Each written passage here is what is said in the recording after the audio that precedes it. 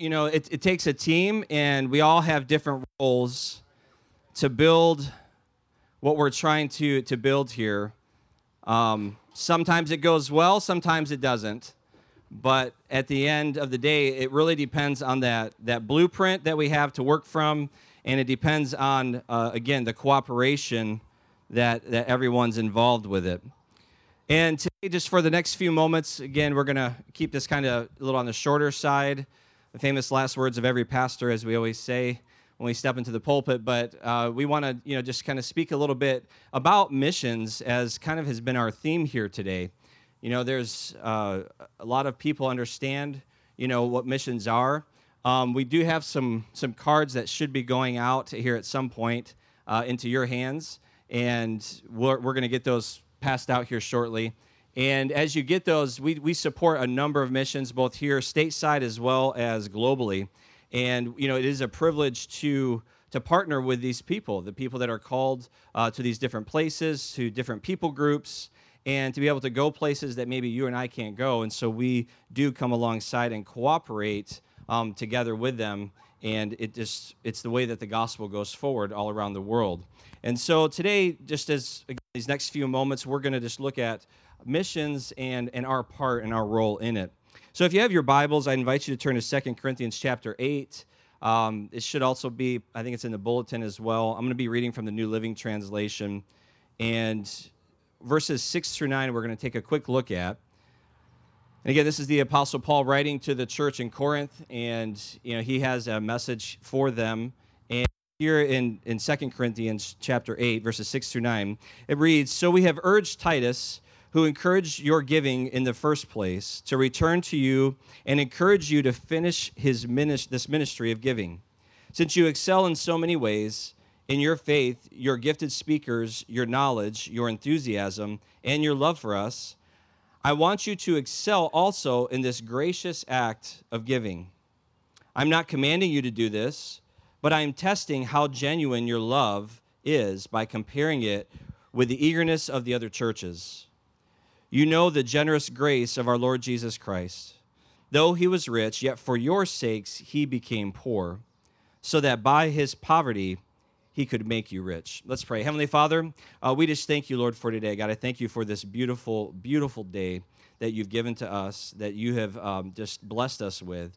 God, as we sit here again and we feel the cool breeze on our face and the sun shining down, God, we are just reminded of your love for us and for your church. And God, again, we pray today just in these next few moments as we look at your word, and we just let our thoughts and our hearts go to the place that you would have for us today. God, we pray that we would be encouraged, that we would be built up and edified as your body. And God, that we would truly continue to mobilize and be moved to action, Lord God, with the gospel, as we know many need to know the good news. And so, God, we thank you for this time, and we thank you for blessing it. In Jesus' name, amen. Amen. So I want to read a quick account of a missionary, and it's somebody that really, is maybe less famous than some missionaries you may have heard of. And so I'm going to just read through this real quick. And it says, many Christians have heard of a missionary, the missionary William Carey, who served in India and did a great work there. However, few know the name of Locke Carey. John Richards of Wheaton College provides some amazing insights into this lesser-known figure. Locke Carey would end up being to West Africa what William Carey was to India. Locke grew up a slave in Virginia in the late 18th century. He was raised by a godly mother and grandmother who influenced his thinking toward telling those in Africa about the great love of Jesus. Years later, Locke would move to Richmond, Virginia, where he would accept the gift of Jesus personally and then take night classes so that he could read the Bible. He would eventually begin to pastor a megachurch of 800, which was mega for the 19th century. Being reminded of his grandmother's words concerning the great need in Africa, Locke Carey left a godly livelihood. He also declined a top position at a tobacco warehouse and set sail for West Africa, where he faithfully served and witnessed, seeing many come to know Jesus. It's a pretty remarkable story, isn't it? And, when we think about this and we look at this, a couple things jump out to me right away. And, one thing is that, you may not know this, but oftentimes in that time period, people, the missionaries that would go overseas, do you know what they would pack all their belongings in? Typically, it was a coffin. And what that was is they basically planned to be on the mission field, to be ministering in that place until they died, until they had breathed their last breath. That was their commitment to the people and to their calling. And here we have this remarkable story of this man, who was called by God, and he came from nothing. And one thing I don't know if you caught in this story, I just want to talk to the women here for a minute, just how important moms and grandmothers are, right? And you probably know this and you feel this, but it was his mother and his grandmother, praying and being there and teaching him. And again, dads, I'm a dad. I know, we have our part as well. But there's, again, just something about a mother's prayer, about a grandmother's prayer. And so, I encourage you often in that don't stop praying, don't stop investing in your children, because you just don't know what God is doing and what God may be calling them to. And so we see this in this case, this man, again, called by God, and he came from nothing, worked very hard, and had this place where he was, a mega church pastor before there was such a thing as a mega church pastor. And he was offered this amazing job and that would have brought comfort and, I say certainty to him and his family. But he chose to walk away from it. And what is striking here is that I think for many of us, we do not know oftentimes what God might call us to do. And, it's not that, you have to walk away from everything. Don't just go out today and sell all that you have and leave. The thing that came first was God's calling on his life to do that. And that's really what God's looking at for each of us and from each of us, is that our hearts are turned to him and oriented to him in such a way, and our obedience is deep to the point where, should God call on us, we should be willing to walk and to follow, because we know that that's where our true joy lies, and that's where that God's blessing flows, is in our acts of obedience. And so, you may not be called to the mission field per se overseas in some far-off country, but my question I want to pose to you today, and I would encourage you to ponder, is what has God called you to today, and are you being faithful and obedient in it?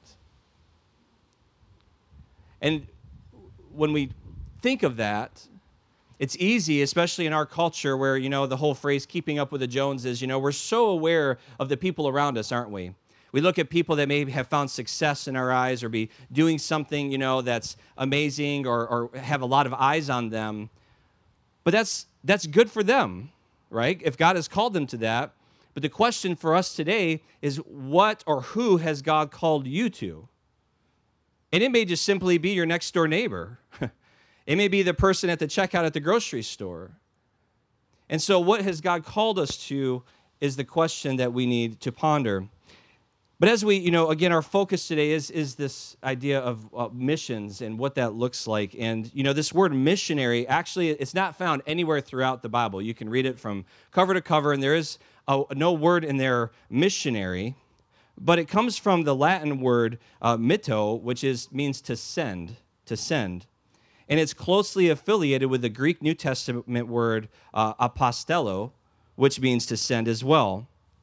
And so a missionary, by definition, then, is simply someone who has a message from God, is given divine authority by the church, and proclaims that message for the purpose of evangelism through cultural and or religious lines. Now,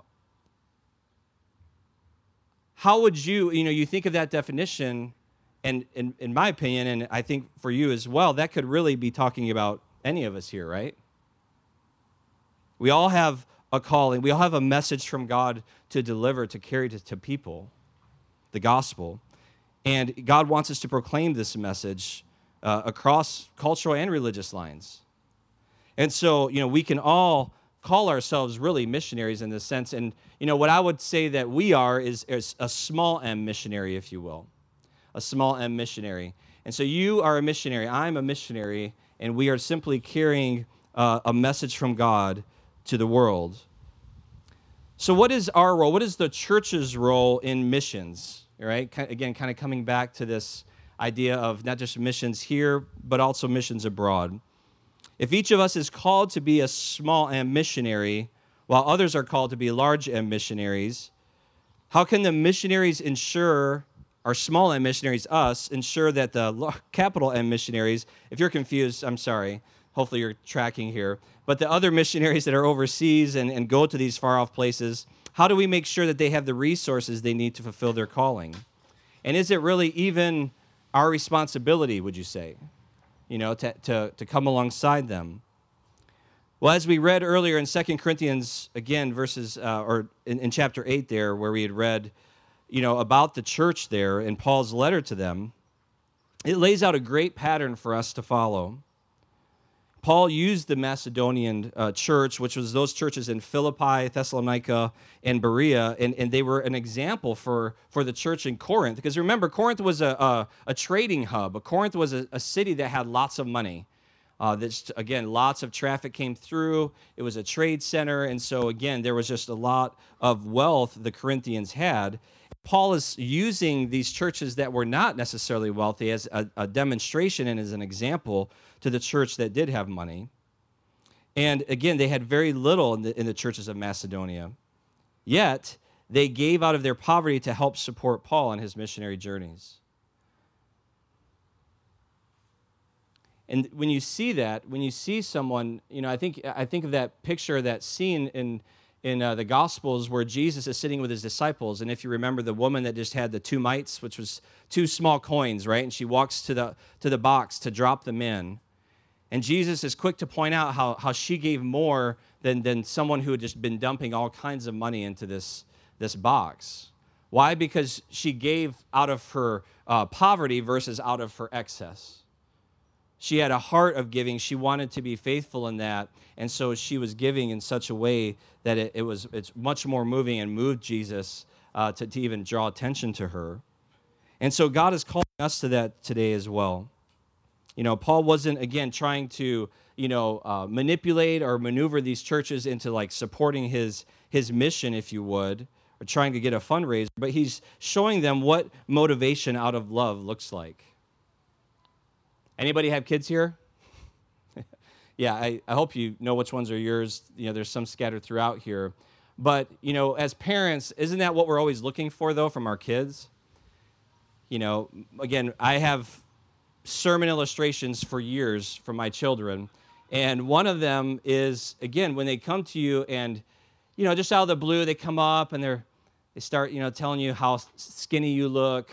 Or, you've lost weight, and, Dad, I love you. You're amazing. Dad ever tell you you're the best dad in the world? And if you're like me, it's just in a few moments, you're kind of like get to that point, and you look at him, you're like, what do you want? What are you going for here, right? There's something about it, and they're seeking something from you, which is driving their motivation to compliment you and with all these accolades. And, again, what Paul is getting at and what I believe Jesus wants from our hearts, again, is it's this motivation from love. And it doesn't mean that our kids don't love us, and we understand that. But ideally, you want your kids, to come to you at some point and say those things for expecting nothing in return, right?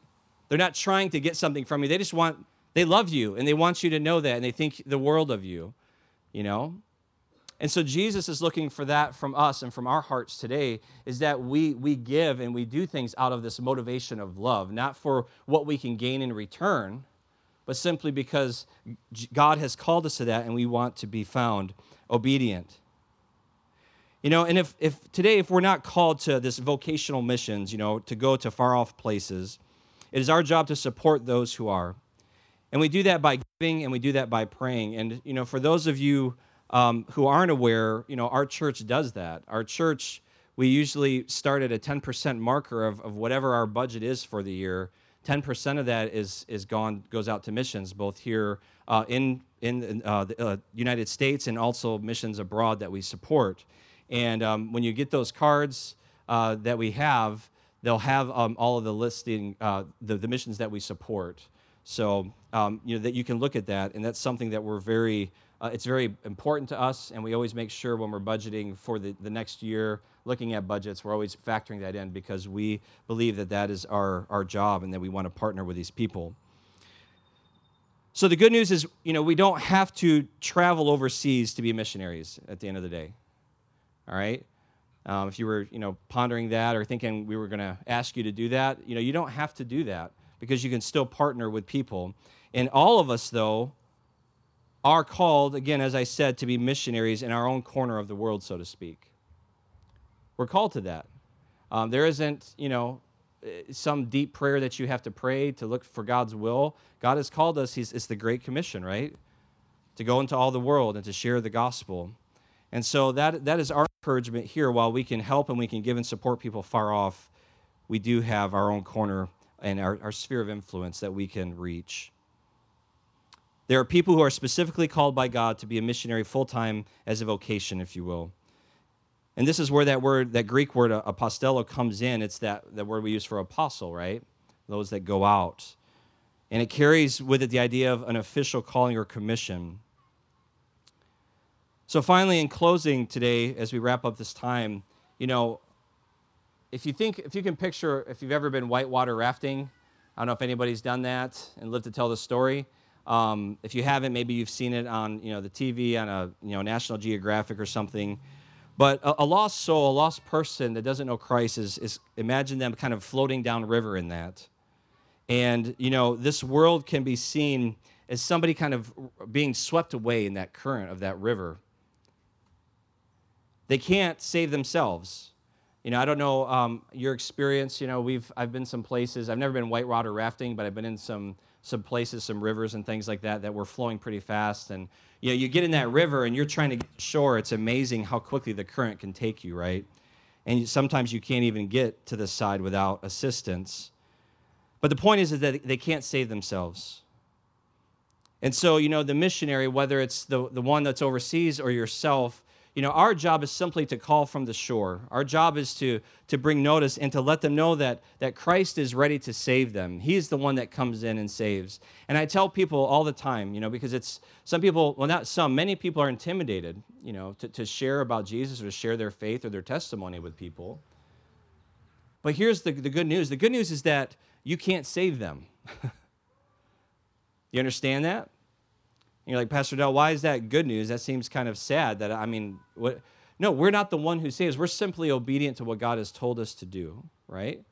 And if we share our testimony, if we share the story and we share the good news, we share the story of Jesus Christ with someone, Jesus is the one who saves. And they may say no, and they may, choose to continue on their lives, but they may respond as well. But that's not on you or that's not on me. Our job is simply to share and to be obedient to what God has called us to.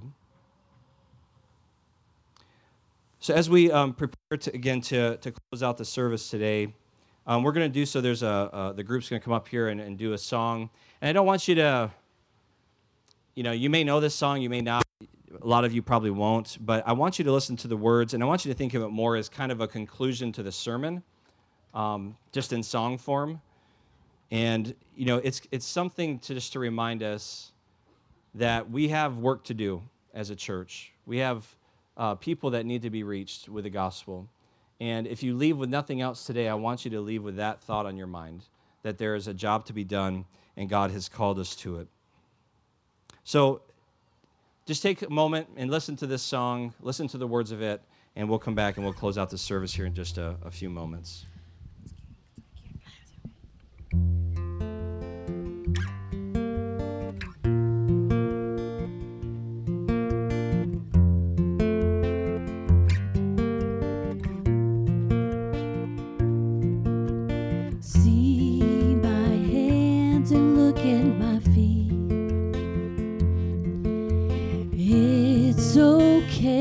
It's hard to believe. I have faith that you will do greater things. It's my time to go, but before I leave, go tell the world about me. I was dead, but now I live. I've got to go now for a little while, but goodbye.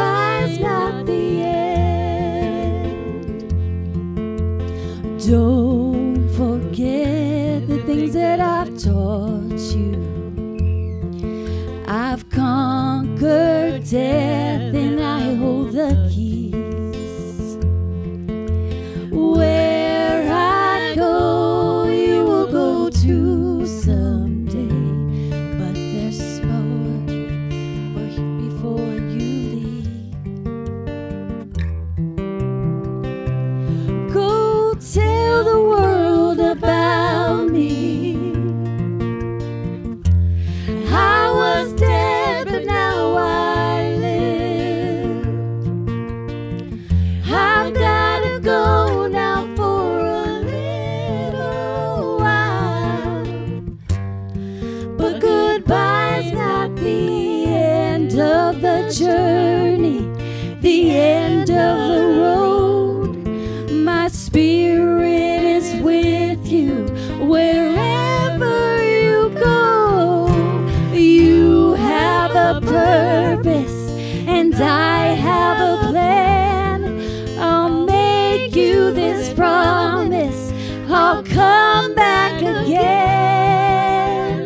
But until then, go tell the world about me. I was dead, but now I live.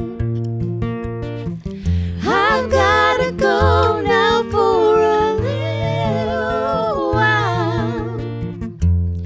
But goodbye is not the end. Oh, go tell the world about me. Go tell them about me. Go tell the world about me. I've gotta go. Go tell the world for a little while. But goodbye's not the end. But goodbye's not the end.